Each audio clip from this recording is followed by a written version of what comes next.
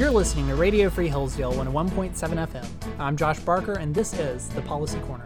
Today, we're going to take a look at H.R. 5196, the Expediting Assistance to Renters and Landlords Act. Many Democrats in Congress have been concerned about renters being evicted from their homes due to their lack of income during the COVID-19 lockdowns. Representative Maxine Waters of California is no different.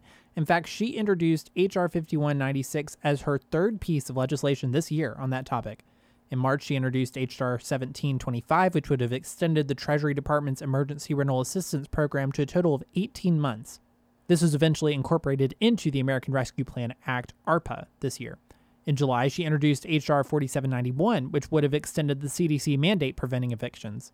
And last month, she introduced H.R. 5196, a new approach to try and help renters avoid eviction. Now, the bill passed the House Financial Services Committee by a 28-22 vote in mid-September and awaits consideration on the House floor. The bill would expand availability of rental assistance funded and approved under the CARES Act at the beginning of the pandemic in March of 2020. The CARES Act allowed renters to apply for and receive rental assistance. H.R. 5196 would allow landlords to submit applications for rental assistance on behalf of their tenants, so long as the landlord agrees to consider the assistance received as, quote, satisfying all monetary claims relating to rent such landlord may have against such renter during the period between March 13, 2020 and the date the landlord submits the application. After a landlord receives such rental assistance, they must agree to not evict the tenant for any reason except a direct threat to the health and safety of other individuals or substantial physical damage to the property of others for at least 120 days after receipt of the money. It would allow landlords to submit an application for assistance on behalf of the renter who has vacated the dwelling as long as the landlord did not evict them. This change in addition comes as only 11% of the allotted federal assistance money for renters has been distributed to renters. The bill also seeks to expand the timeline. The CARES Act explicitly stipulated that assistance shall be provided for a period not exceeding 12 months. H.R. 5196 would raise this to 20 months.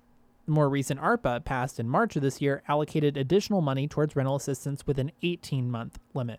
This bill would extend that to 24 months.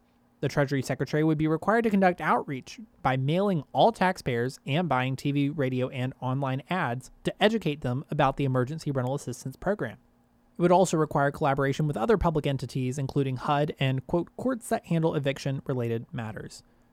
David Schwartz, the chairman of the National Multifamily Housing Council, testified before the House Financial Services Committee that landlords are equally in need of assistance as the renters. There have been no reciprocal moratoriums with property tax bills, garbage collection bills. Those are all due in full. And so the solution to that is the ERAP and getting that in the hands of the landlords because there is financial distress. And we've seen it the most with smaller landlords who can't pay their bills. In that same hearing, Representative Patrick McHenry, the ranking member of the committee, had a disagreement with Chairwoman Maxine Waters about some of the specifics of the bill, but agreed on the overall goal. I'll summarize it for you. More red tape, more bureaucracy, more delays. Simply put, Democrats' bill will not fix the Biden administration's abject failure. Here's what we should be doing. Number one, we should consolidate all the rental assistance programs into one easy-to-manage program for localities to administer. Two, reform the program so money goes to property owners to settle back debts so families can stay in their homes. And three, we need to make it easier for property owners to participate on behalf of residents. Much of what the ranking member is talking about needs to be done. It's in this bill. That's all the time we have for today. Thanks for tuning in to Radio Free Hillsdale 101.7 FM.